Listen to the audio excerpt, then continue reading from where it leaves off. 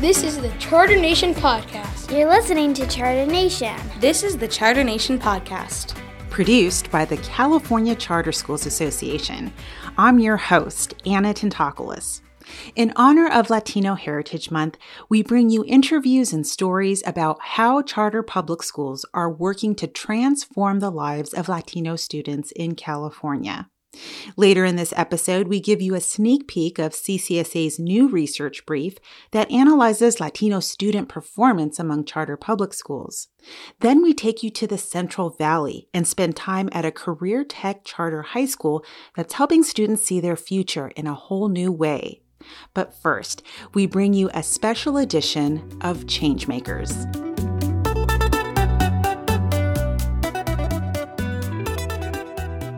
Changemakers is our regular segment in which Mirna Castrejón, President and CEO of the California Charter Schools Association, interviews influential leaders in public education. This week, she's joined by Marcos Aguilar, one of the visionaries behind Anahuacalmicac International University Preparatory, perhaps the only charter public school in the country focusing on indigenous cultures, languages, and native ways of knowing. The school, which is located in East Los Angeles, is celebrating its 20th anniversary this year, and it was profiled in a recent ABC special. Here's Mirna Castrejón with this Changemakers interview.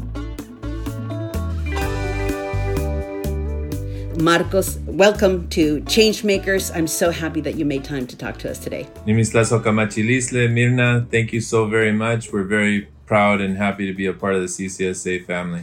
Thank you, Marcos. And it's been a while since I visited you and was part of some opening ceremonies that were so beautiful in your school. But before we dive into the school and the special work that you're doing there, I want our audience to hear and learn a little bit more about you. You were born in Mexicali, in Baja California, Mexico, and grew up in Calexico. Tell me about what were your experiences growing up that led you down this path and commit yourself to transforming the education system. You know, my dad was a single dad. My grandmother was basically my mother and raised me single-handedly besides my dad. There wasn't anything about our culture in our curriculum in elementary or high school. I mean, one of my clearest memories was of my fourth grade teacher. You know, he wanted me to learn how to sing America the Beautiful. He would punish people if they didn't understand their times tables, but, you know, by heart. And we would get paddled regularly as elementary school students. But I was the kind of kid that would go out to the storm drains and look for water insects and try to start a water collection. I kind of raised myself in the local Carnegie Library, which was, you know, a one-of-a-kind gem in Calexico that the Carnegie Foundation had established. And I had worked through both floors of the entire library by the time I got to middle school and high school. And so I sought out those alternative experiences and built relationships with librarians and, Romanian farmers who were expat from Romania. And so there was just a need to find other ways to learn outside of the farm worker family environment that I grew up in, that my dad grew up in, and that all the elders around us were about, right? We were from a farm worker family. One of the things that has always struck me about your pioneering work, because let's just name it, your approach is really unique. Lifting up and affirming native culture and language in an urban context, especially among Latinos who are either rediscovering or anchored to indigenous identities that are often glossed over. So tell me a little bit more about that aspect of the foundation of your school that has now been thriving for close to 2 decades. It's located, for our listeners who don't know, in the northeast part of Los Angeles, a neighborhood called El Sereno. You and I were neighbors some years back. What is it that you were trying to create there and carve that new path? We have decades of research behind the idea that American Indian students have a right to their unique language and culture that's no longer questioned. It's federal policy, I would say. But that same right doesn't apply to indigenous peoples from other parts of the world. If a student is an indigenous student from Guatemala, whose first maternal language is Quiche, and they arrive in Los Angeles after that arduous travel, as young as they may be or as old as they may be, because I've met Quiche students in LAUSD that are almost 18, and they came on their own as unaccompanied minors. The same logic should apply, that as American Indians, they have a right to and would perform better in school if their language and culture is centered in the classroom and in the school. There is relevance on a historical level, but there's also relevance in terms of the development of the child, in terms of the development of the child as a learner and as a human being. And that's all that we're centering in on. Absolutely. Yours is the only program in LAUSD which centers Native ways of knowing, Indigenous languages and culture. And the fact that you're a charter school using those operational and instructional flexibilities to provide this very rich and needed space is truly a model for the nation, certainly for Los Angeles and California. But very few people actually know you're also an international baccalaureate program. You also offer instruction in Mandarin and in Chinese. You also talk about the tensions and the opportunities to help our students be bridge builders, right? And occupy those multiple cultural spaces. What does instruction or academics look like at Anahuacalmecac? You know, that is something unique, that we usually have an elder in residence that is a tribal member that is able to teach cultural knowledge. We typically have parents involved in the teaching of the lessons at all levels, but especially at the elementary. In terms of the curriculum, we became the first public, noted by the International Baccalaureate, the first public world school in the city of Los Angeles. Our vision of Native education, of Indigenous education, was from the perspective that each nation among Indigenous peoples carries their own knowledge. And so when we talk about international education, we ought to include Indigenous nations as distinct peoples. All of this is to say that we strive to have a well-rounded academic program for our students. You know, our courses and our teachers incorporate the subjects as organized through the IB framework. And of course, we address the state standards and the Common Core, and it's a part of a multilingual approach that expands the thought structure and the limitations of dual immersion, of the limitations of needing to have high performing English and high performing Spanish, and that's the only time you get good outcomes. No, our families care that their child can speak to their grandparent that they couldn't before. They care that when they're in college, they can continue their course of study, as many of our students have in universities, to continue studying Nahuatl, with Nahuatl being an emerging area of study in universities. I wanted to ask you for comment on one interesting data point that many more young Latinos are identifying in the census as American Indian. Or the old sort of categories, I should say, in the census are now expanding in a way that the population seems to be addressing in a more expansive way as well. What do you make of this moment, and how do we maximize it in a way that really affirms students and continues to help to give them agency in their education process? The question of self-identity is very important, and it raises complications for others, including American Indian policymakers and sovereign nations, because there's a seeming to be a concern that somehow there will be a struggle for resources that are dedicated to American Indians. And what we argue is that all of the students have a right to the proper resources, the adequate resources to support their educational needs, which include culture and language. And so then it should really be about an expansion of resources, about an enrichment of what adequacy means, as opposed to a sense of competition over limited resources. And that's what we've tried to do. You know, our focus is to bring more resources to focus on students as needed. But I think that the question of an emerging sense of self has to do with the decades-long movement that has been our own reckoning with our history, and a common understanding and growth in the reckoning of the history of this hemisphere. And I think to acknowledge that whether it's a grandparent, a parent, or yourself as an Indigenous person, and to be willing to stake a claim and say, you know, this is who I am and this is my complete self, is definitely built on decades of having to confront from everything from death squads to, rulers across your knuckles, and soap in your mouth. And I think that it's just an emerging consciousness that we're sharing with a lot of people. It's been 20 years since your school opened its doors to the community of El Sereno. And certainly there's been a lot of ups and downs, but you're certainly leading a way to a different consciousness and a different way of thinking about education and affirming our students. You've always referred to your school also informally as Semillas del Pueblo.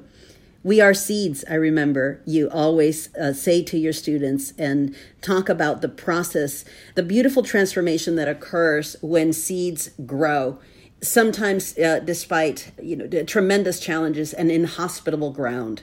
But you have blossomed and grown and have a vision that is now expanding. You are a recipient of a federal grant to expand your work. Briefly tell us, how will your work continue to nurture those seeds in our community? Aspects of what we describe are important are included in the lives of all the children that need access to that culturally centered and community-based approach. And we're finding, allies to do this, and I think that that's really important.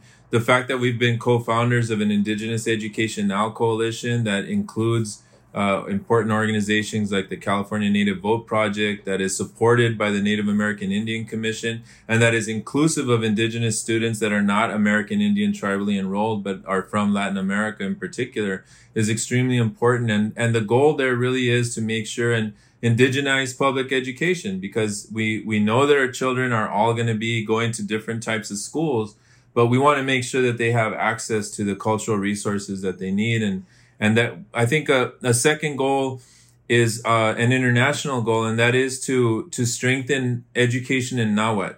So we have focus both locally and internationally. Well, that sounds like the makings of the next 20 years for Anahuac Marcos.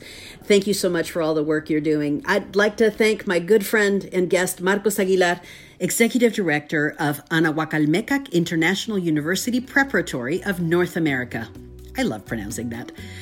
Thank you so much, Marcos, for your dedication and passion. I'm Mirna Castrejon, President and CEO of CCSA, and you've been listening to a special edition of Changemakers.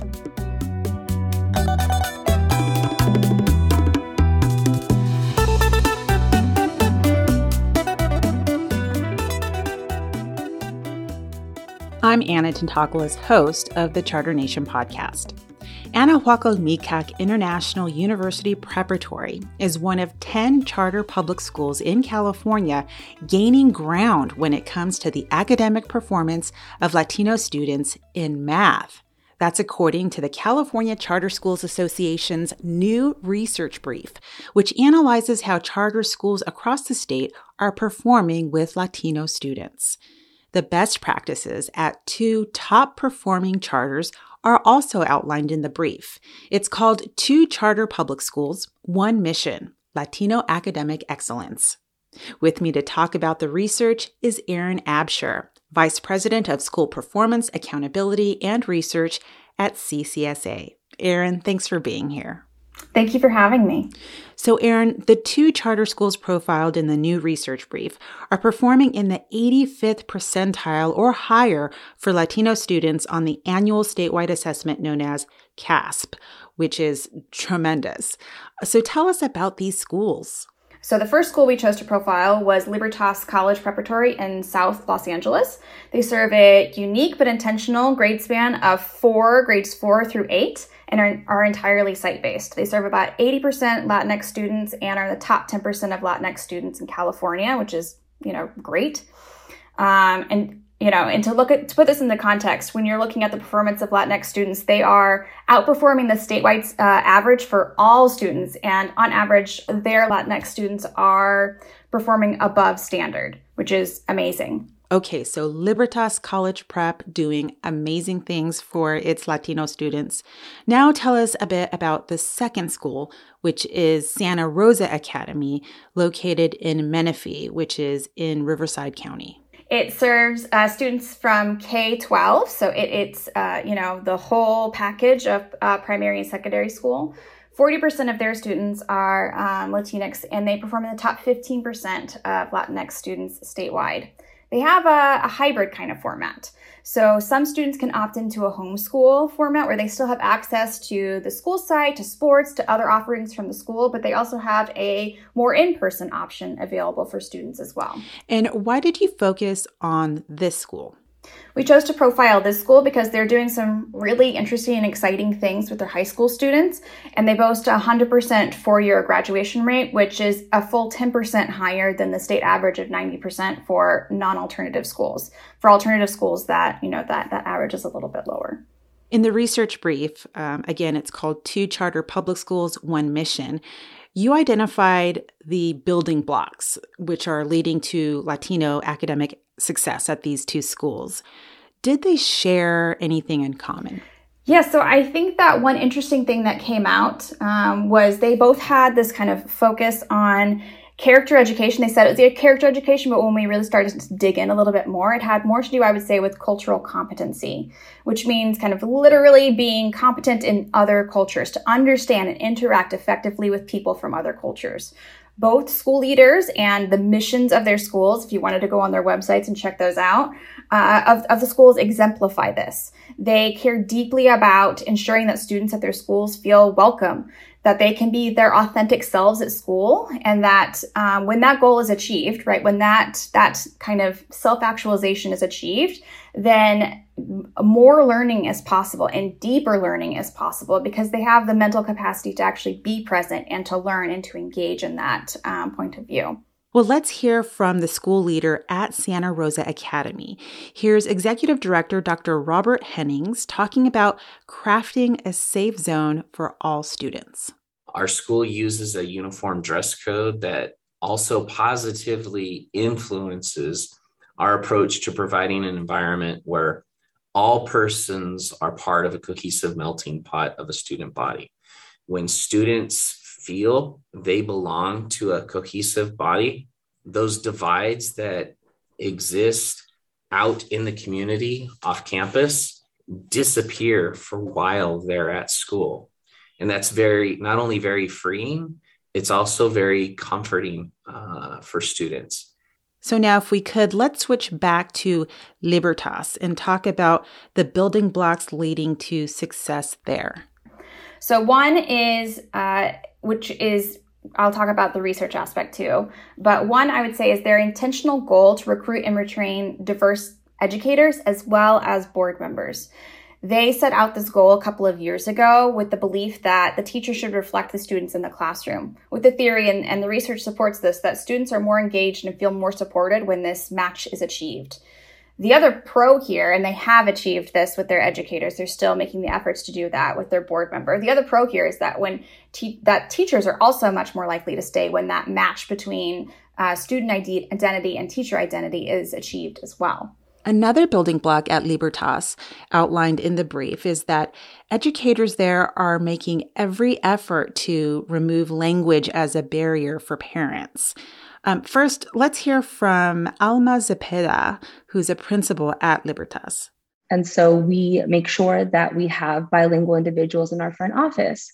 We make sure that all of our materials are translated so that parents can engage fully and they can receive a notification and fully understand what is being asked of them and what is being asked of their student. And then furthermore, as we think about academic monitoring, as we think about our character development, we want to be able to communicate all of that with those parents in ways that they will understand. And so we have on most of our grade levels at least one fully bilingual individual that's able to engage with parents. And on the grade levels that we don't have that, we do bring in our office staff and we ask that they help translate. And they're all fully trained and comfortable with sitting down and being able to speak to a parent and translate for the teacher. That might seem like a no-duh almost, but a lot of times that pressure is actually placed on the parents and the student. So the student is having to do that translation to parents between the teacher, etc. But the school here has actually taken on that responsibility to make sure that all communications are translated into Spanish that are going home. And when they receive something back from the parent also in Spanish, they try to respond in that language that they're receiving that request from. So that is an additional way of saying, we want to make sure that we're building this relationship. We don't want this barrier to be there. And it shouldn't be a burden, right? This part of your identity, we're trying to respect how to communicate with you in the way that you would like to be communicated in. Well, Erin Absher, thanks so much for giving us a sneak peek of CCSA's new research brief, 2 Charter Public Schools, 1 Mission, Latino Academic Excellence. To download your copy of the brief, visit ccsa.org. There's also a Spanish version of the brief you can download as well. And I want to take this time and thank Erin for all her work at CCSA. She's leaving the CCSA family for a new venture in life, and we wish you all the best.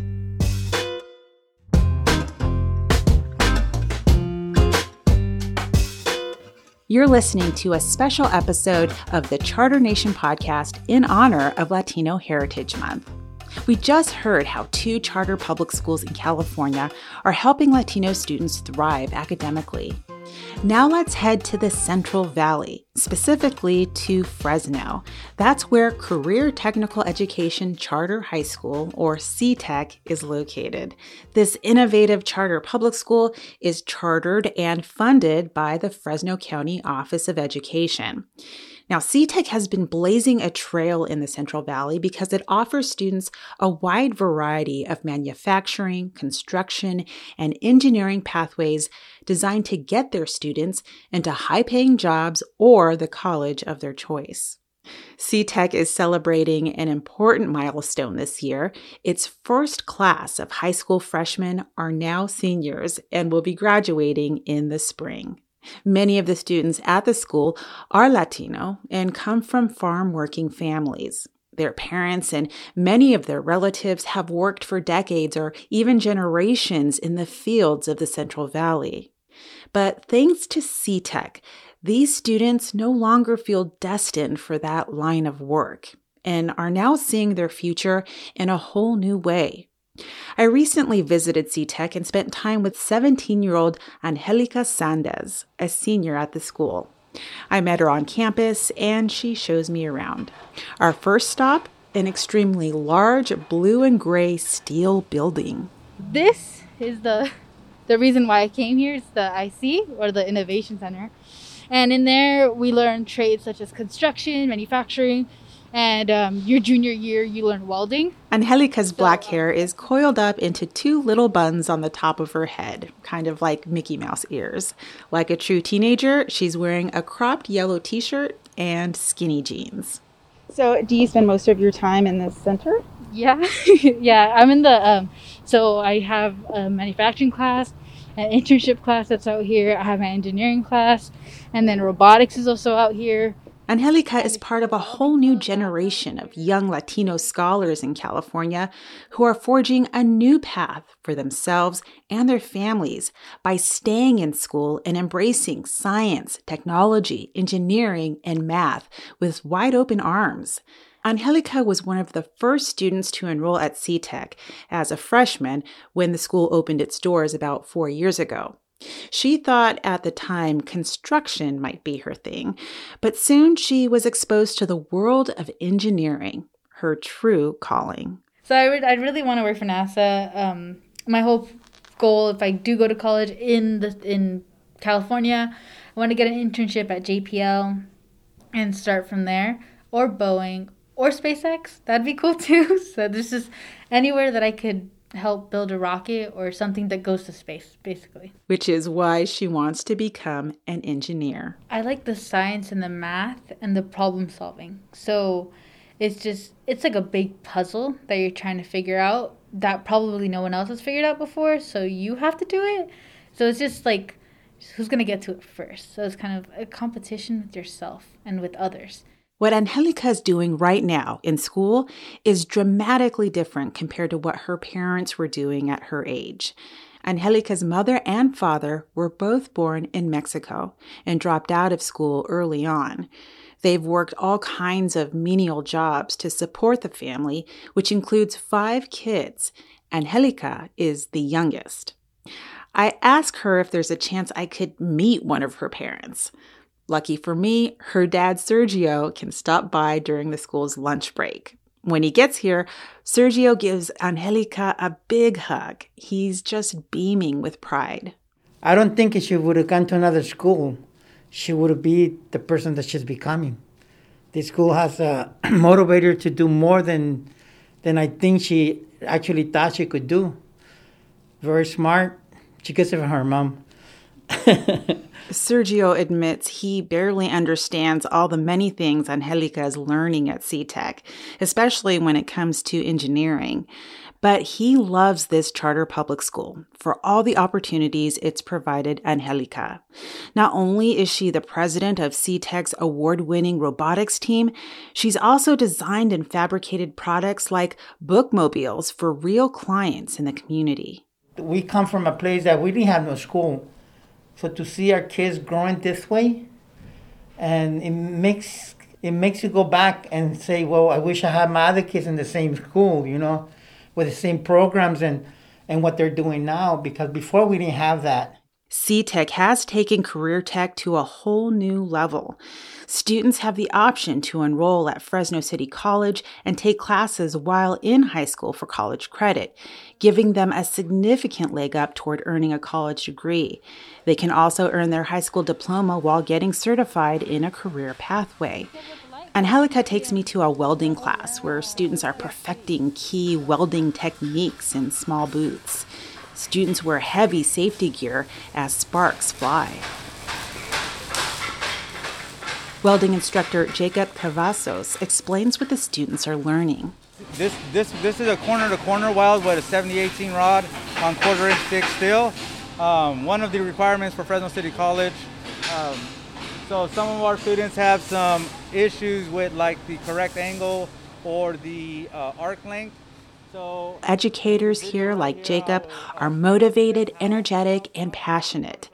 CTEC's advanced manufacturing teacher, Brian Emerson, says that's because they can relate to the hardships that some students face. He himself came from a poor family. I grew up really poor. My parents were migrant workers. I remember being in the fields as a kid with cotton in my diaper or running through the orange trees. Poverty was an endemic to my story, and education and skills brought me out of that. And so that's why I'm here. That's why I'm part of this program as well, is for those that need it, it's their way out. In Angelica's case, her dad has been sidelined by a series of workplace injuries, so it's been financially tough at home. Still, he wants her to stay in school, go to college, and fulfill her dream of working at NASA, because now he realizes that education will unlock all kinds of doors in her future. In fact, Angelica has already applied to several major universities in California, including Cal Poly Pomona and UC Berkeley. I've already told them, like, if I end up doing something amazing, I'm going to help you out because you've already done so much for me by letting me live here, basically, and just giving me the best life you could. Her dad, Sergio, who is by her side, jumps in. We have a tradition that the last daughter stays with the parents to take care of them when they're old. And she looked at me and she says, no, I'll get you guys somebody to take care of you, and I go to do whatever. And I'm so sorry laughing, but you know what? That's what it is. You know, we just gotta let them go and be what they're gonna be.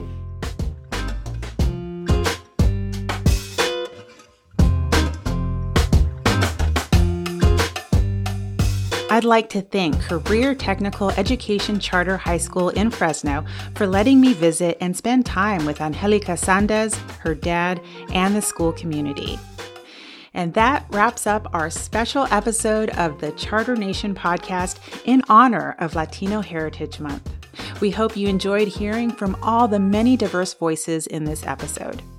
I'm Anna Tentopoulos, host of the Charter Nation podcast. Thanks for listening.